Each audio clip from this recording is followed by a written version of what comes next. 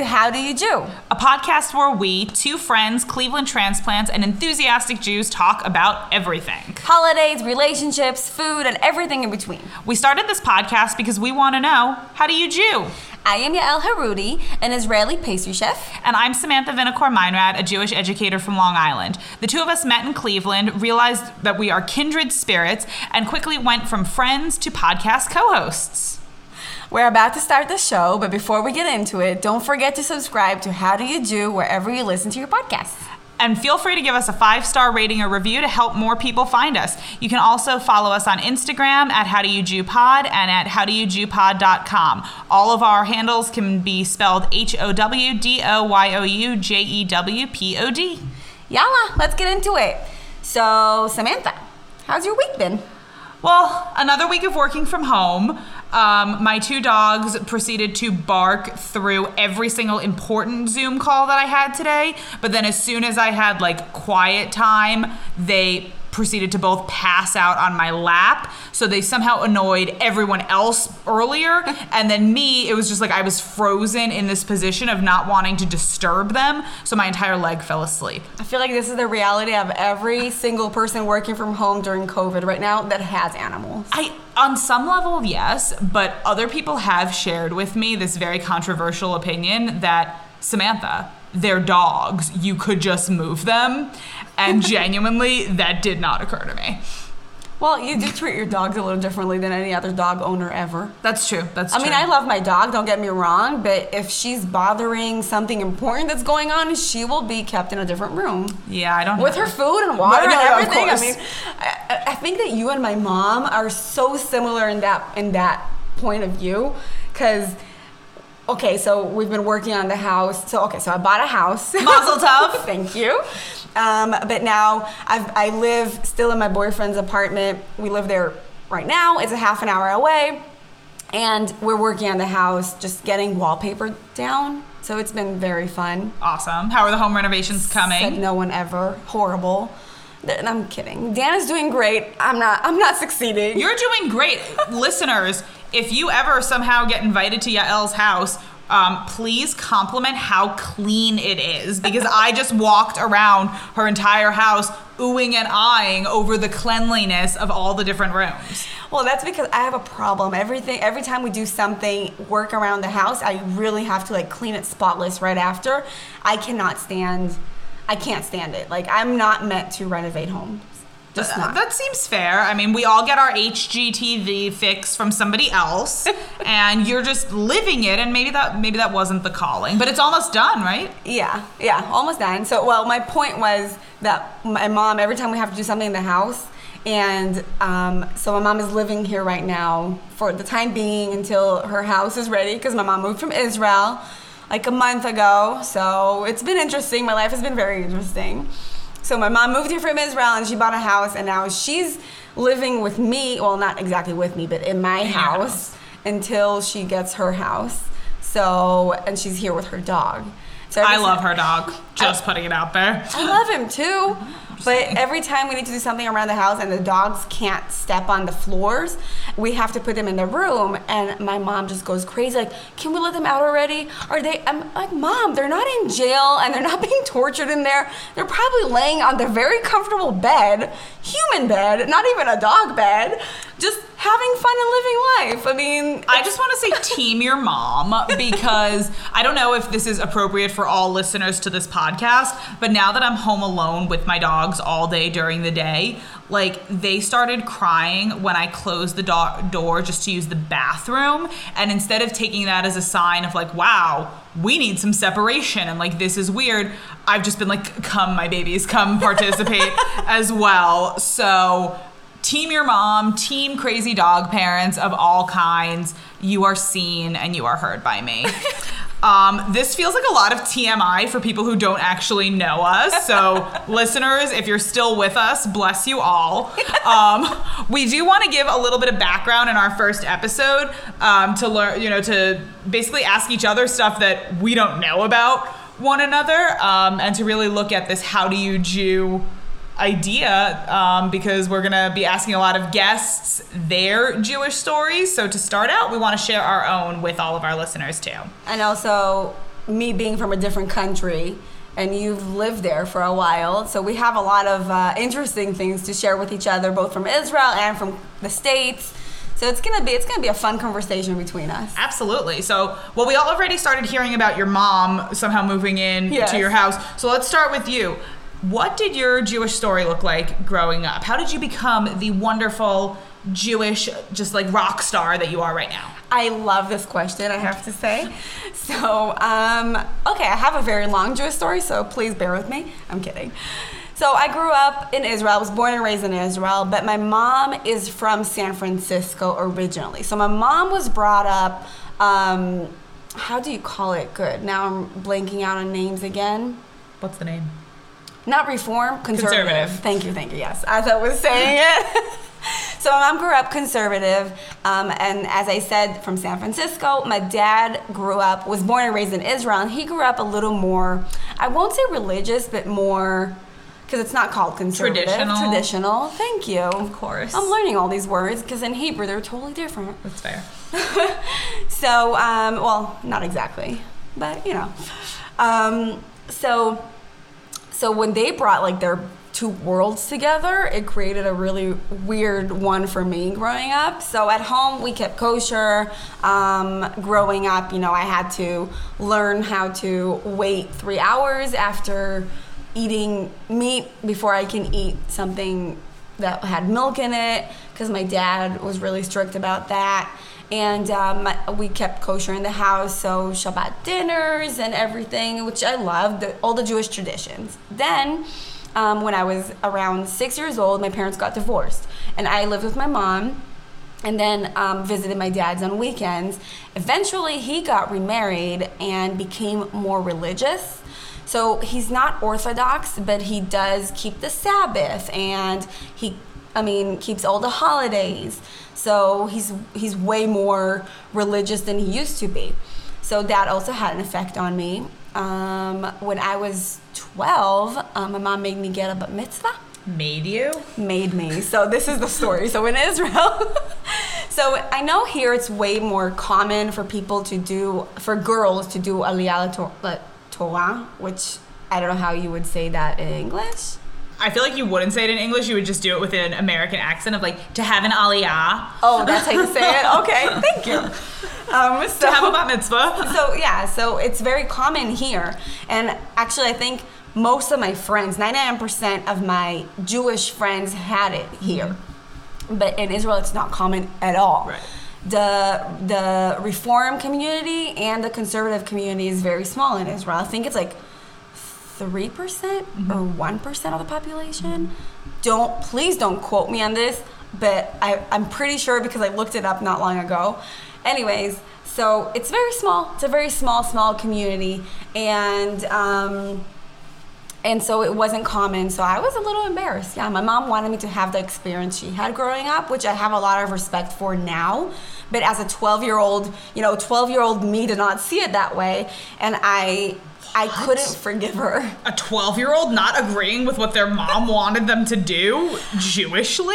I had a hard time. Weirdo. I couldn't forgive her, honestly. Like, it was really hard for me because I hid it from all my friends. I didn't tell them. I didn't want to be made fun of. I was popular. No, I'm kidding. Wow.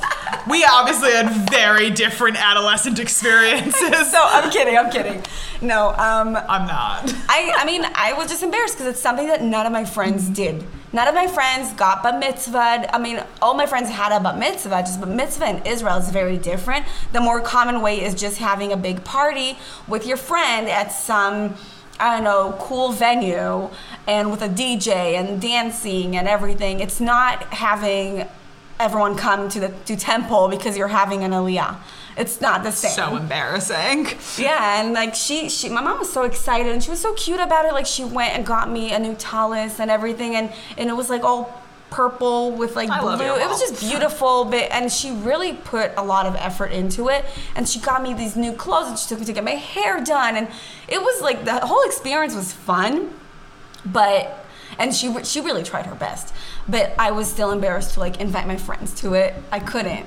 And then, of course, at the same time, my dad was becoming more religious. How did you? What was the word that you Traditional. said? Traditional. Thank you.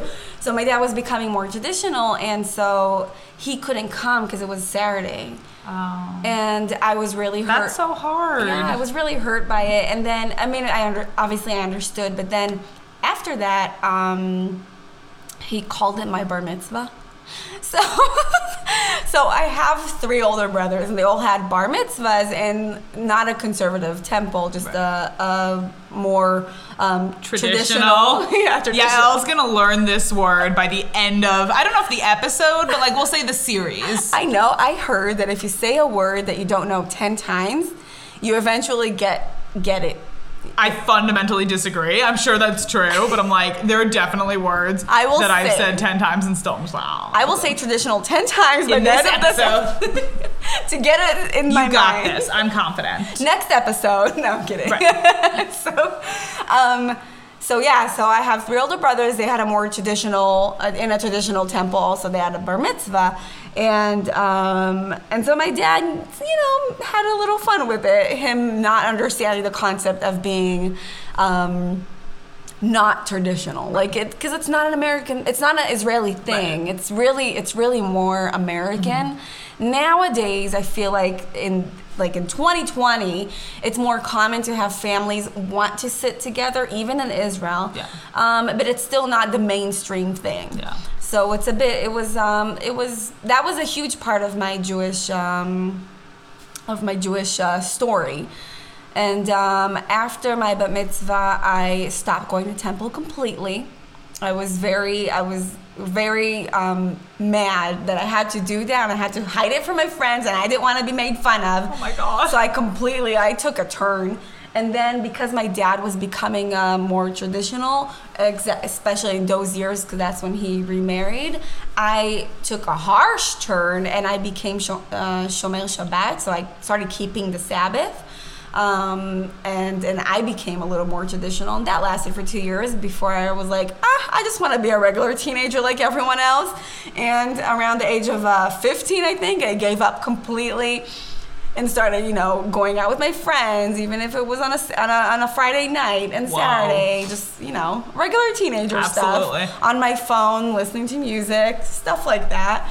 And then I think nowadays my Judaism is a bit different. First of all, I'm way more accepting. Mm-hmm. I think also because of that part of my life, I'm more accepting of everything and everyone. Like, I love to hear how different Jews Jew, and it's almost like you made a podcast about just that. I know, so right? Weird. I wonder how I got so meant to be. I wonder how I got this idea. I don't know, but I think I'm way more accepting now because I've been through that journey, and also moving to the States totally changed my perspective on things. Now I really appreciate that my mom made me see what she did, because moving here, most of my friends, like I said, 99% of my friends, this is their story.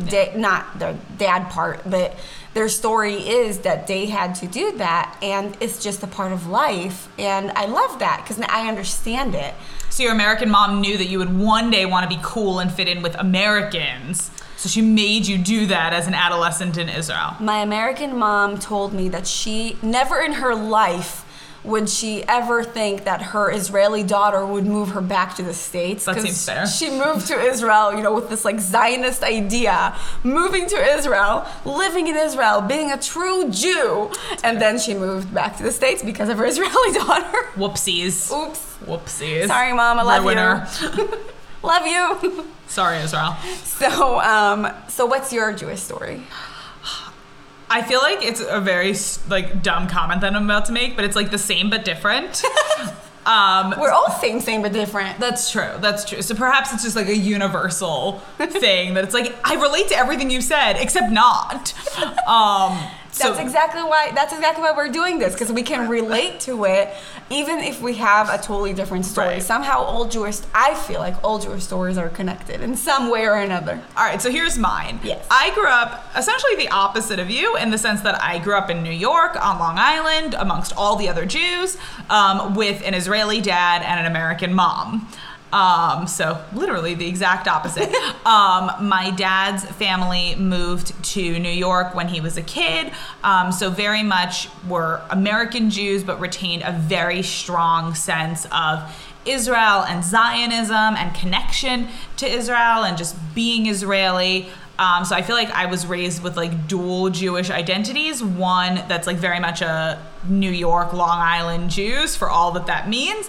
And then the other is this really deep affinity for Israel. And for me, the two always felt like the same because that like was what made me different or unique. I grew up I am flying the flag of like the nerdiest Jews in town from a super young age. I'm shocked. I know, because I've turned into such a non-nerdy person. Yeah, but from a super young age, I loved being Jewish. My dad got involved in our synagogue, and so every Shabbat, my family, we would all go on Saturday mornings to services, and on Friday nights we would have Shabbat dinner. And was this a conservative? It was a conservative synagogue, and I think my parents did a really amazing job of they modeled for us what this active, involved Jewish family looked like, but they never forced it upon us. So every Friday night, our family was having Shabbat dinner.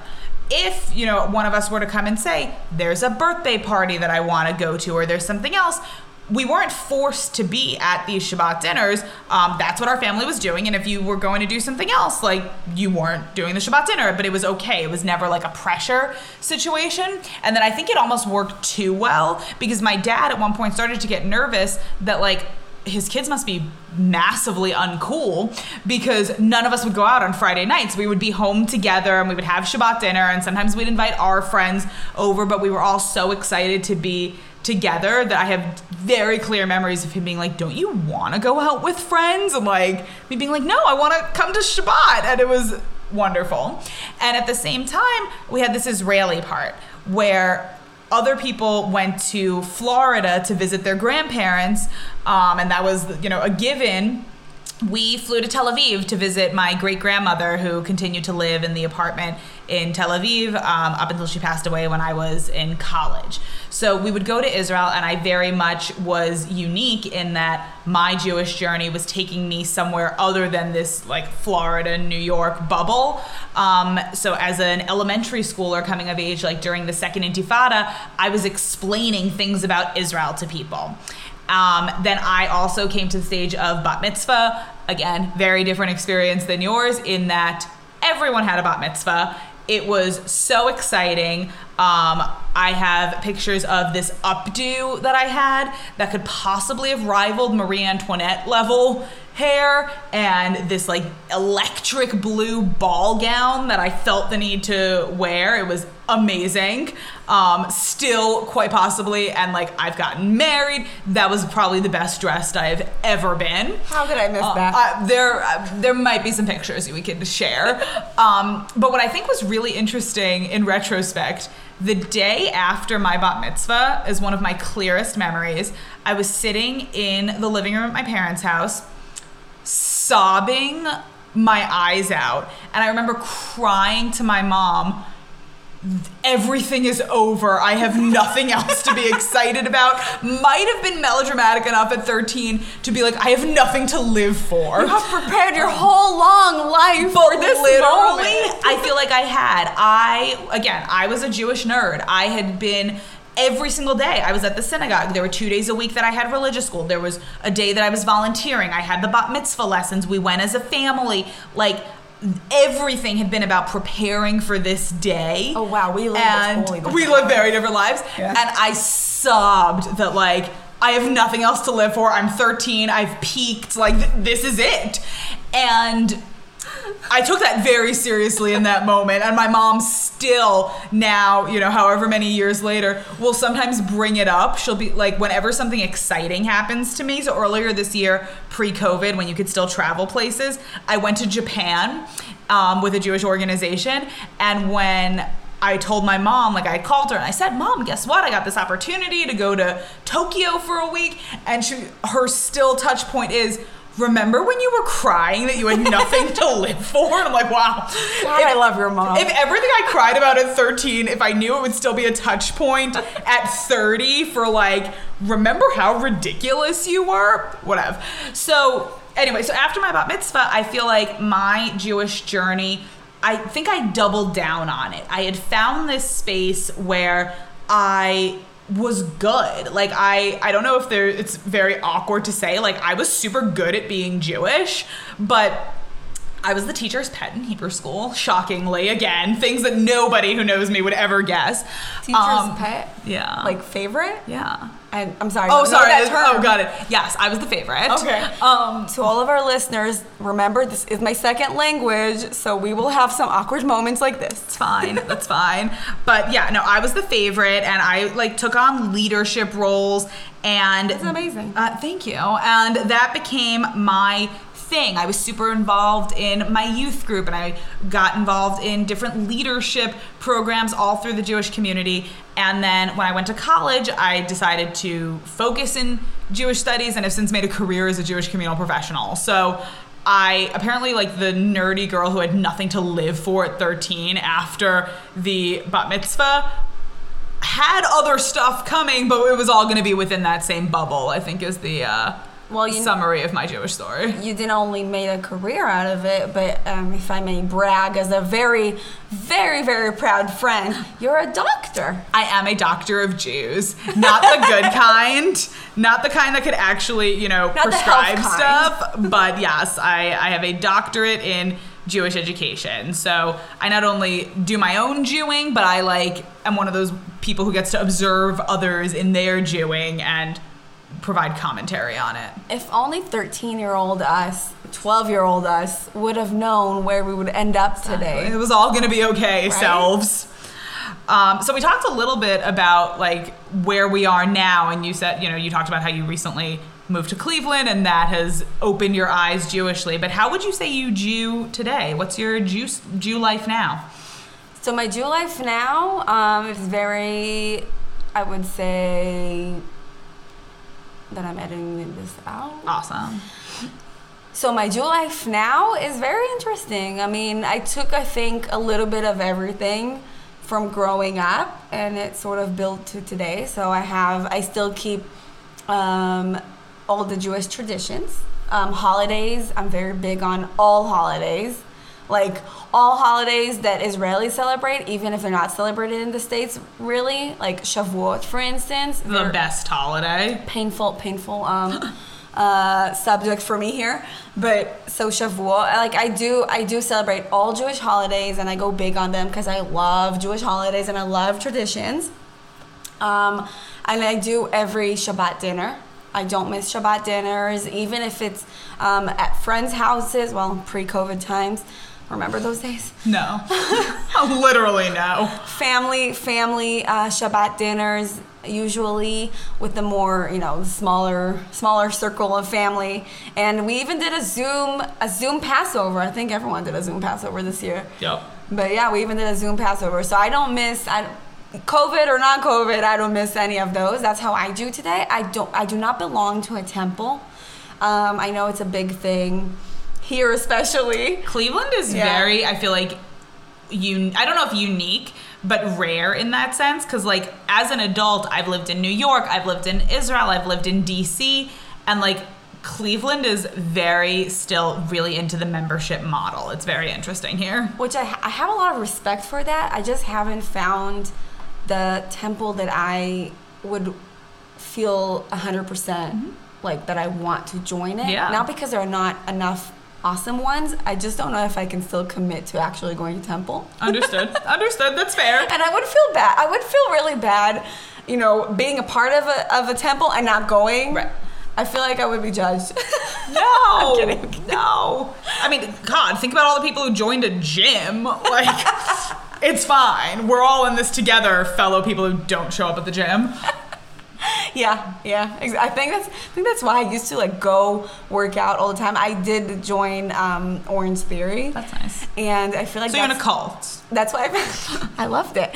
But I feel like that's why I kept, before COVID, I would go because I was afraid that if I miss one, then I would be judged like, oh, she's not coming. But I feel like I realize this isn't the point. I love that. I feel like any space, any community that you're part of where people notice when you're not there, like, I love that. Because my thing is always like... See, this is why you're my friend, because you look at things that way. No, I love that, because I feel like the opposite of like... You know, there was one synagogue that I tried, not in Cleveland, but in a different city that I lived in, where like Noam, my husband, and I went like 3 weeks in a row, and then we didn't come back for like 6 months. And I was like, oh my God, this is going to be so awkward.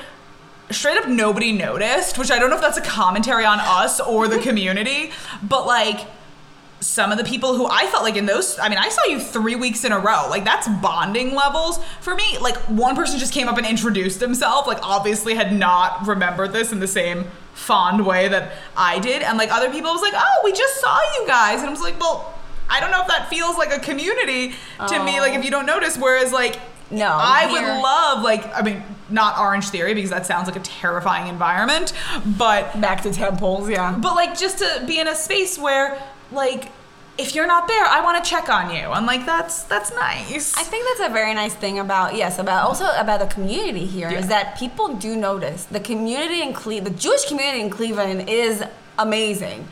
Also, a part of how I Jew today is I started volunteering in a lot of Jewish things.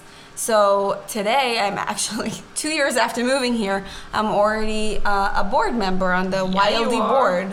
YLD is the Young Leadership Division of the Jewish Federation in Cleveland. So I'm very proud of that. I'm very proud of that being a part of how I Jew today. I love volunteering. I love doing Jewish things in the community, because as I get to know the community more and more by doing all these things, I find out that there are so many that's what I love about this Jewish community also, is that you have so many different types of Jews. And yet everyone, the one thing that brings us together is that we're all Jewish together. Yeah. I just love that. That's so nice. How do you Jew today? I feel like I Jew all day, every day. I have no work-life balance as a Jew. Honestly, though, like, so I lived in Israel for about 3 years during grad school and afterwards. And one of the things that I really struggled with in terms of being Jewish in Israel, and I say this as someone who, again, grew up feeling very Israeli with a very strong Israel-focused Jewish identity, I really struggled with a Judaism that didn't necessarily have to be intentional anymore, where it was no longer I needed to go to like Jewish social events because just by walking in the street, you're basically in a Jewish social event. Or I didn't feel the need to like prepare and figure out how I'm gonna mark certain holidays because it was just around you. And in so many ways, that's what's amazing about Israel, that it's infused and it's in the atmosphere, and I have beautiful memories also.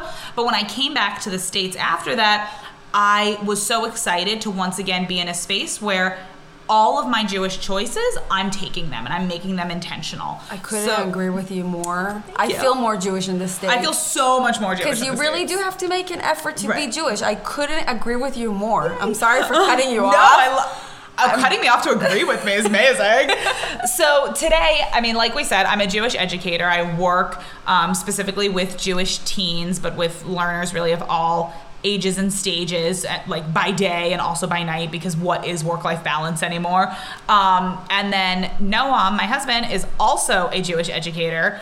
And I feel like we've really created a life that makes sense for us. Like when you were saying about the holidays, I feel like it's living with a rhythm of Jewish time is the way that I think about it, whether it's like Friday nights, Shabbat dinner being the center of our social week. That's when we see our friends. Somebody like said to me recently, like, you know, you're allowed to like see people on like a Tuesday. I was like, well, I know, but like I see my friends on Friday nights for Shabbat dinner outside, socially distant. It's all okay for as long as we can. That's a thing for me. I am part of a Rosh Chodesh community where once a month I get together with a group of women because we're marking the changes of the months and the seasons, again, Jewishly. Everything I read pretty much has to do with Judaism. I actually came up with, this past year, might have been the nerdiest New Year's resolution anyone has ever had. I'm not quite sure. It was every fourth book that I read cannot be about an Israel or Jewish focused topic because I was trying to expand my horizons. So I think that really says everything about how I Jew. I love how you're like trying to not Jew. No, I try. I really try. And like, I fail so miserably. I wrote a blog post like last year. Actually, it might have been this year. I think it was during the pandemic. I don't remember when this came out.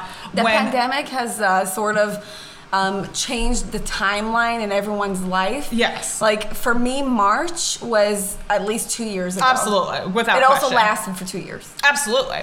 But like I tried to not Jew. I binge watch Cheer on Netflix. Did you see this? No. It's like this docu-series about college cheerleading. Okay. And it's amazing and super addicting. And I'm watching this show that is set in like small town Texas. Is quite obviously not a Jewish thing. And like the way that I had to process watching this show was I wrote a blog post called like Jewish lessons I took from Cheer. Oh my God. Because I was watching Jewish lessons. Oh my God, there were so many. It was amazing. But I'll link to the blog post in the show notes for anyone who's interested. But it was like, I'm watching this show, and that's like how infused Jewing is in my mind. That like they're having a conversation about how the ones who aren't on the mat, it's a very big deal to be on the mat apparently, support like the ones who are. So those who like they didn't make the first string cut or whatever, like they do this thing called mat talk where they all cheer for each other. And I was thinking about that in relation to like the bar bat mitzvah experience of like we see in, okay, not to get too nerdy, but the statistic is that just over half of teenagers or adolescents with at least one Jewish parent have a bar bat mitzvah. So just over 50% of teens who have at least one Jewish parent will go through the B'nai Mitzvah experience that you and I were talking about. And then the year after that, that number of teens who are doing something Jewish, whether it's Hebrew high school or in camp or whatever it might be, drops to less than 20%. And I was thinking about it just from like experiences that I've had It's teaching. like their old me. Exactly. Nobody else is me crying in the corner about like how much they love bat mitzvahing. That's fine. But I thought about like, wow, I remember being 13 and my birthday's in April. So my bat mitzvah wasn't until May because of like the way that the dates worked out.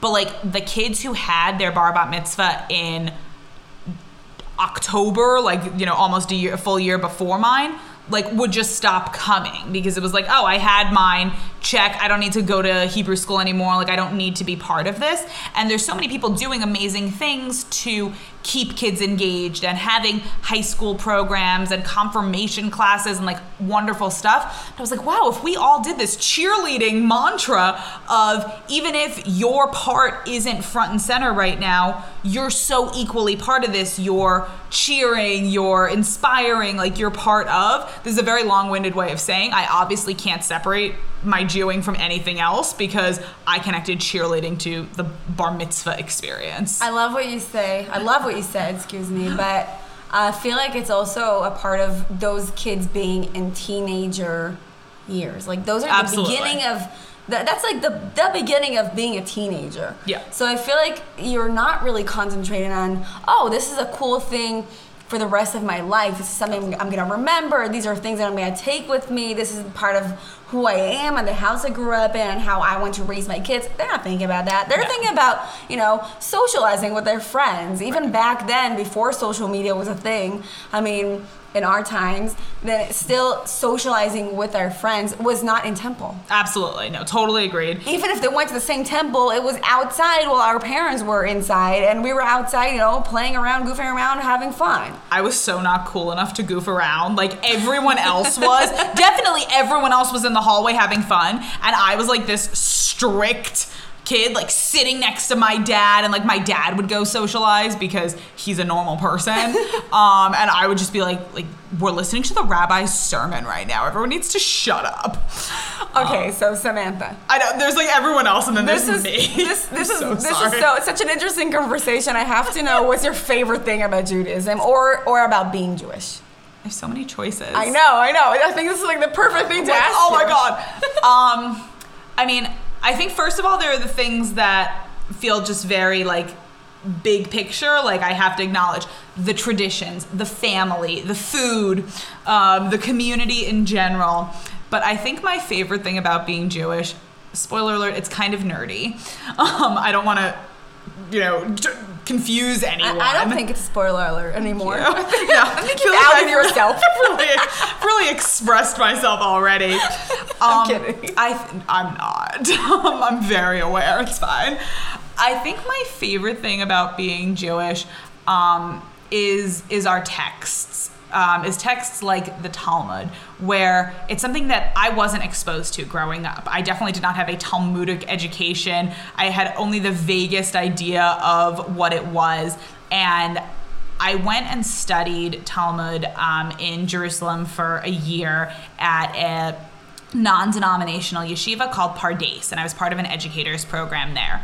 And Talmud, this is like very long-winded, Talmud was the first thing that I have not been naturally good at that I learned to like. I feel like my entire journey growing up was like, oh, I am not naturally good at math. I have never been someone who's been like, therefore I will be, driven to overcome this challenge. It was, I'm not good at that. I don't like it. Was it a part of your curriculum and then you were forced to learn it? Or no, was anything. it something that you chose to learn? The Talmud thing? Yeah. I don't think forced. I mean, like I opted into a year of like adult yeshiva, but it was something that I had not been exposed to, and it doesn't come naturally to me. Like the structure, the way that it works, like understanding the hidden meanings in it. It's not something that I'm gifted with. There are people who are like amazing learners, and as someone who's so nerdy, I feel like I would be a skilled learner, but I'm not. It's fine.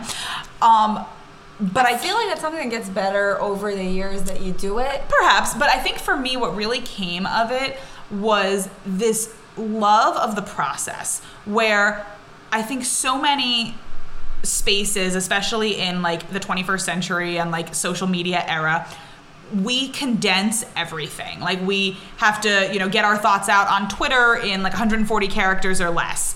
Or we get like recommendations of like, watch this YouTube video, and then you see it's like more than double digits amount of time. Like I'm not even watching this. We don't have an attention span for things. And then you see the Talmud where there is no Cliff Notes version. It's not, here's the list of rules, check plus, like learn them, you're done. It's the dialogue itself that the Jewish people like canonized. It's learning the process of this person said one thing and this person said another, and they contradicted each other, and then a third guy comes in and tells a random story that has absolutely nothing to do with the first one, but somehow they're able to circle back and then they come to a conclusion. And the best parts are where there is no conclusion, where it's just this rabbi has one opinion, this rabbi has another one, and we accept that they have different opinions. And I think being exposed not just to a list of answers, but the process of finding them is something that like renewed my Jewish learning. It was a level that I had never been exposed to before. And now when I see a global community, an American community, a Jewish community, that people are so much about the answers. Does that person agree with me? No, great, cancel them. Like I don't want them in my circle. I think having this tradition of we are about the process, we're about the conversation, not just the end result. Accepting that you're not agreeing. Right, is like, I love being part of that tradition. That's beautiful. Thank you. Do you have a favorite, Talmud or otherwise? A favorite thing about being Jewish? Definitely not Talmud, I'm sorry. It's fair. That's your thing. But clearly it's not. But please teach me. I love these things. I would love that. I love to learn new things that I haven't, especially when it has to do with Judaism, things that I haven't dived into yet. I feel like you mentioned this both in what we talked about earlier with the cheering, and you did mention this also when you started talking about Talmud, but my favorite, I think, in Judaism has to be the community feeling.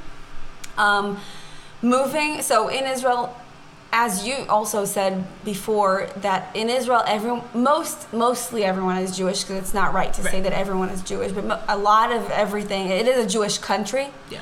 So by its definition, so a lot of the things in Israel are Jewish. So Friday, everything shuts down early, and there's like this different vibe. Yeah. Friday from around 3 o'clock in the afternoon, everything just becomes quiet. Everyone is at home. Mostly everyone has Shabbat dinners with their family. Saturday, everything's shut down. Again, there are businesses that are open, but the majority of things are closed. Yeah. So you have this Saturday vibe where it's quiet. The Shabbat feeling. Yeah, the Shabbat feeling, which I do miss here. Yeah. But also it's the same feeling on holidays. And like you said, you don't really need to make an effort to be Jewish. Yeah. And so your community is just everyone. And actually, but I mean, okay, so wait, I'll first finish my first thought and then go to the second thought. Sorry everyone. But I do love the community feeling of when I moved here and having this community that I could join. So moving to a different country, the first thing I did was connect to the Jewish community. Yeah. Because I knew this is where I can find people that understand where I'm from, that I'm not foreign. Right. You know, and that I can connect to, and I can go to things where other people are like me. So I feel like I connected to the community. I do think in Israel we do have some things that have to do with Judaism and community that you may not feel in the everyday life because everything is Jewish. But for instance, I mean, this is sad bringing it up, but if someone dies and you have the Shiva, it's a full week that you feel the strength of community. Absolutely. So it's your friends, your family, and everyone around you, everyone that surrounds you comes together to help you. Right. They cook food, they're there for all the prayers, they help you out with everything you need for that full week. So I feel like being Jewish is being a part of a community, for good or for bad. They're always there. It's the community that you have around you, and I feel like that's our strength as Jews. No matter if you're Orthodox, Reform. I mean, none of the above. None of the above. It doesn't really matter how you do. Right. You're still part of a community, and I love it. I love that. I said recently, I was like, I don't know if I would know how to make friends and move to all these different cities without, like, I call them like my Jewish social skills, that, like you said, when I showed up in Cleveland, what do? Like, you reach out to the Jews, and I got set up on coffee dates with like friends of friends, and then like that led to more, and I'll invite people to Shabbat dinner, or like last year I had just moved here a couple months before. I was like, great, it's Sukkot. I can just like invite all these people to my house because I have like social lubricant. I have an excuse to do it. Like, come sit in my sukkah, and I'm like, wow, I don't know how to make friends otherwise. I don't know what that says about, again, how much in the bubble I tend to be, but such is life. Do you have anything that challenges you about Judaism? Oh my God, I have that list too. You do? I'm trying to think of anything that I'm asking you the hard question because I don't know if I know what challenges me.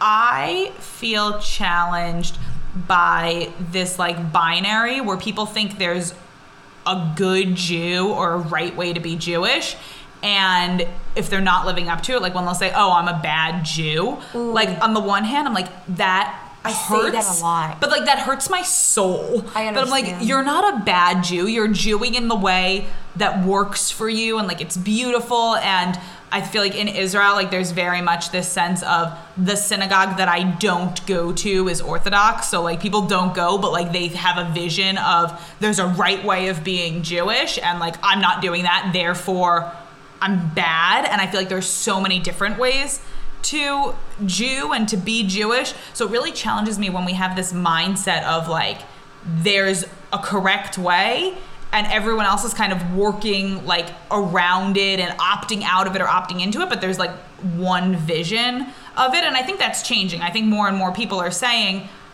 like, me as a non-Orthodox Jew, it's not that I'm bad. It's that my Judaism doesn't take on this form of halachic, like religious law-based observance. It's cultural, it's family, it's food, it's an excessive amount of reading on my part. So I'm challenged by this whole idea of a good Jew and a bad Jew. But then I'll have other times where like I'm very self-contradictory and someone will tell me that like whatever it is that they're doing Jewishly, and I'll be like shocked in a way that I don't want to be, because I have a vision of who they are, or who I think they're supposed to be Jewishly. So I am challenged by, I feel like, my own biases that have been internalized from this, like, what does it mean to be good or bad, and wanting to really just name that and like tear it apart almost, to like blow open what it means to be a good Jew or a bad Jew, just to say we're all Jewing it, and like that's awesome. Like that's why we titled this podcast, I feel like, How Do You Jew, not like Did You Jew Correctly, which would be a much less catchy title. I like that. Yeah, certainly. I like that, but also like what is correctly, you know? Right, exactly. Who are we to decide that there's a certain correct way to Jew? Exactly. Like I very much have a sense of what's right for me. And I'm very confident in what it is and what it isn't. And like I've, come to terms with the contradictions within it, that like I grew up, our house was very strictly kosher. My parents, we have 2 sets of dishes. We have 2 sets of Passover dishes. My parents change every single dish in the house. Like my mom has a Passover specific blender that she uses 1 week out of the year. Side note, my mom does not use a blender, but like somehow has 2 of them as a just in case measure. My house, the same thing. Like I'm very, we have our vegetarian household because Noam is vegetarian. I have a lot of feels about that, but it's super important to me that anyone who I invite over feel comfortable coming into it. So I'm very strict with it.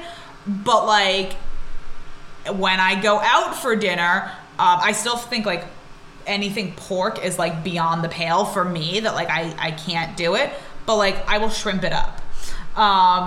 And I'm like, I don't think that makes me a bad Jew. Like, I don't think that is a commentary on my Judaism. I think that it's been important for me that my home is a place where Jews of any level of observance can feel comfortable coming.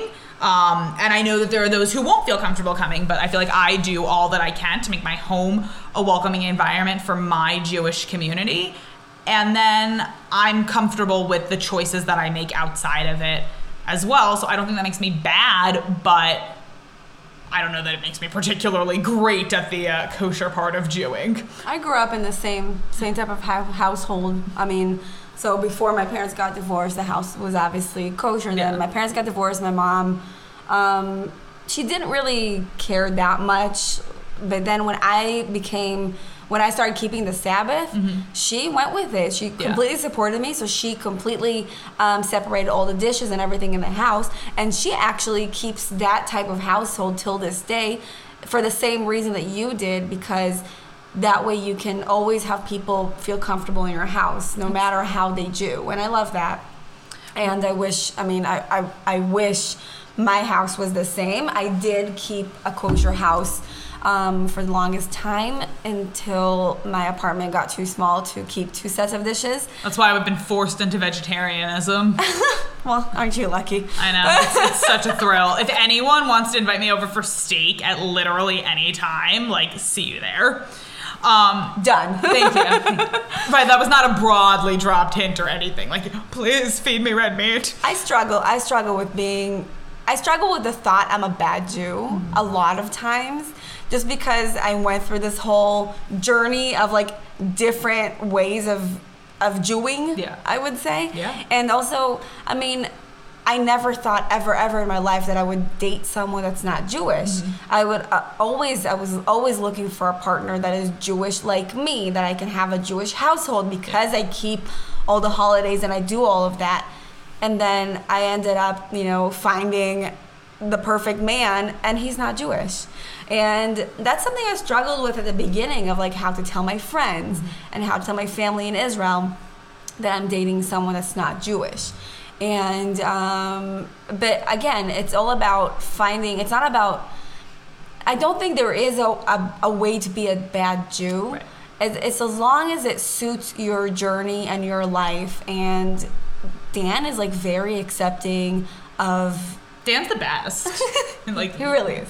Like, we could just say that. Like, Dan's awesome. But Dan is very accepting about my Judaism, and you've seen him in holidays, Jewish holidays that we've done together. You've seen him, and he gets into it even more than I think at one point Noah made him read aloud during like the Rosh Hashanah Seder that we did, and he was there for it. Yeah, he goes with it. He's fine with it. He's cool about learning new stuff, and I love the fact that his mom constantly asks me, every time we're there, she asks me another question about me being Israeli, about me being Jewish. Sweet. She's just so interested, and I love that I can do that. And you know what? If I struggled thinking of how do I explain this to my friends, I think that I'm actually Jewing now more than ever, because I get to teach people that have never talked about these things, that have never been like close to, you know, Jews, or at least close enough to ask these questions, and they feel comfortable enough to ask me all these questions, and I get to answer and teach them. And I just think it's, you know, I'm being the best Jew ever because I can answer all these questions and teach it. Well, I think it's also so exciting because then, like, when you're in those situations, things that you take for granted, like when somebody else asks you, you have to also then reconcile it for yourself of like, oh, right, that is weird if you don't like think about it and what does it mean.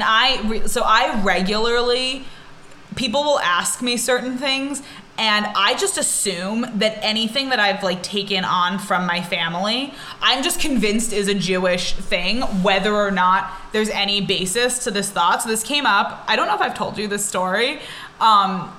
In my family, when you get a new car, you, as part of like the getting of a new car process, you throw change in the back seat as like a blessing, a bracha, to like make it a good luck car. And I said this to somebody, a friend of mine, that she had gotten a new car, and I was like, oh my God, do you have change? Like, you know, I want to throw some in your back seat. And she gave me what I can only describe as the most confused look of all time, of like, what are you talking about? So I explained this whole thing of like, obviously it's a mitzvah that like when you get a new car, you have to throw change in the back seat for good luck.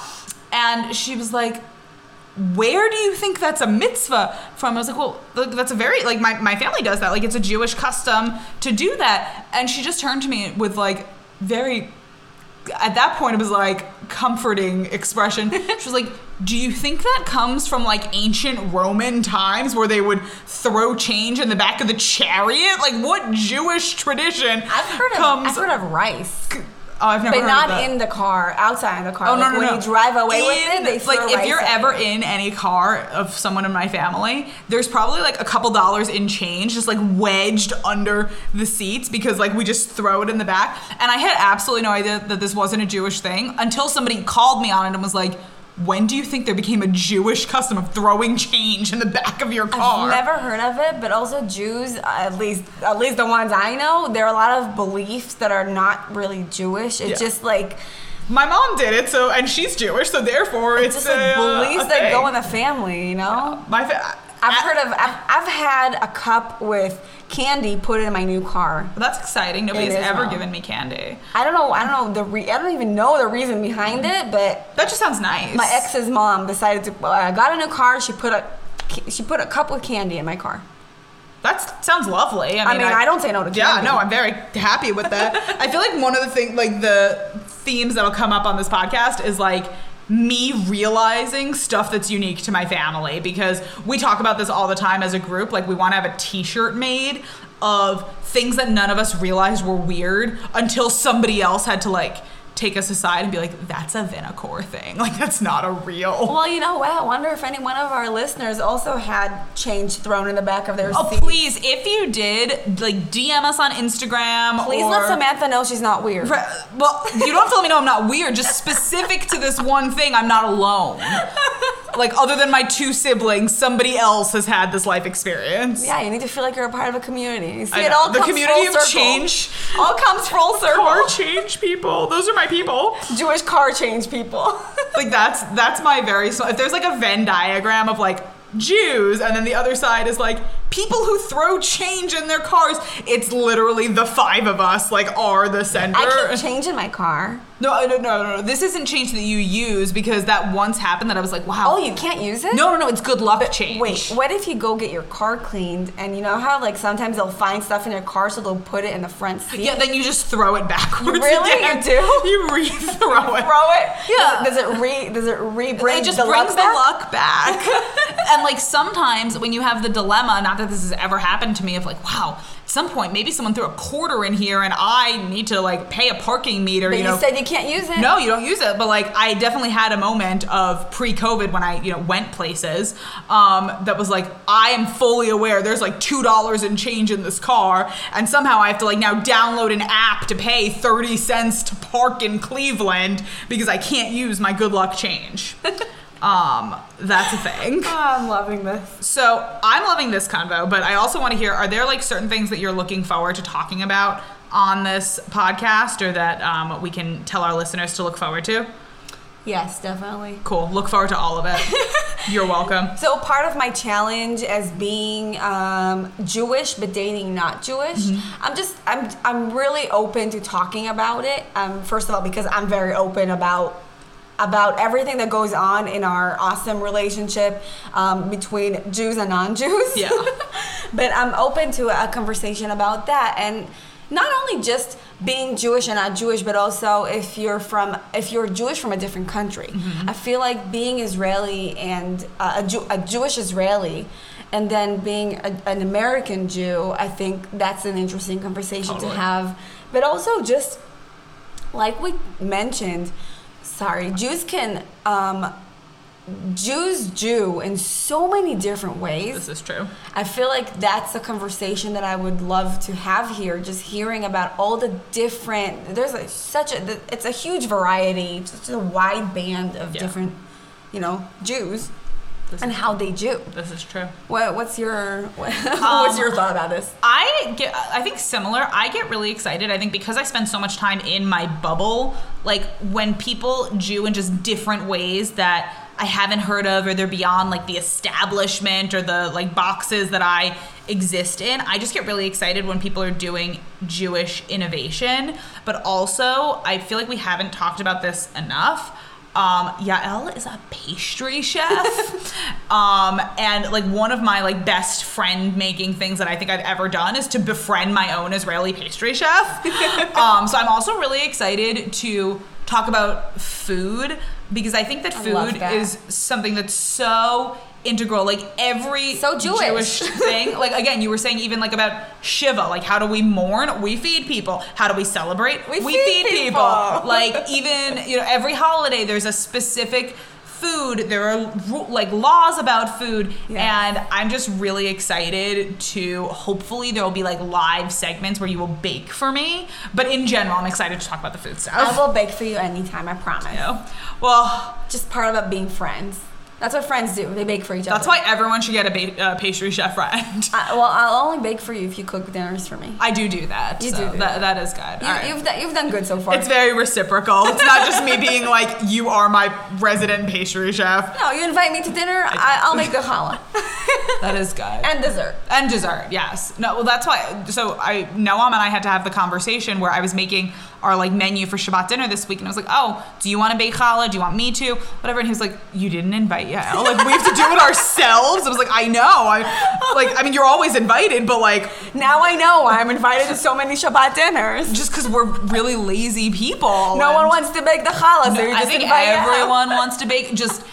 You have a better braiding technique than we do. Like ours are a little like, I don't know. We're not fully professional yet, but another few weeks of quarantine and like our baking skills, we'll be at like the level of the sourdough people from this year. Those people are hardcore. That's hardcore. I've been knitting through my quarantine. I have not been baking. You've been knitting some crazy stuff. Thank you. You're good. I'm working on it. I'm still slow. I knew you were knitting. Yeah, but is it really about the pace, or is it about the actual? No, it's a little about the pace, because I have like the need for gratification. So I'm like, I'll like be doing a project and like I'll have read online, like when I see the pattern, like this is a 1 hour project. And like 3 days later, I'm like, well, I want to start something else. I'm bored of this hat. But you're also doing other things. It's a 1 hour if you actually sit and do it for one full hour. Too much multitasking. People step on me regularly, and by people I mean dogs. You full-time work from home. That's true. Where you have 2 dogs and a husband that also works from home. So your 1 hour can be turned into 3 days. Yeah, that's fine. That's fair. Well, thank you for this session of therapy for me. I feel very validated. Anytime. And thank you guys all for listening to this amazing first episode of How Do You Jew? We hope you enjoyed as much as we did. Don't forget to subscribe to How Do You Jew on Spotify and Apple Podcasts so you never miss an episode. We also want to hear from you. You can find us on Instagram, again, at How Do You Jew Pod. Check out our website at howdoyoujewpod.com or email us thoughts, episode ideas, and all things Jewy at howdoyoujewpod@gmail.com. All of those are spelled HOWDOYOUJEWPOD.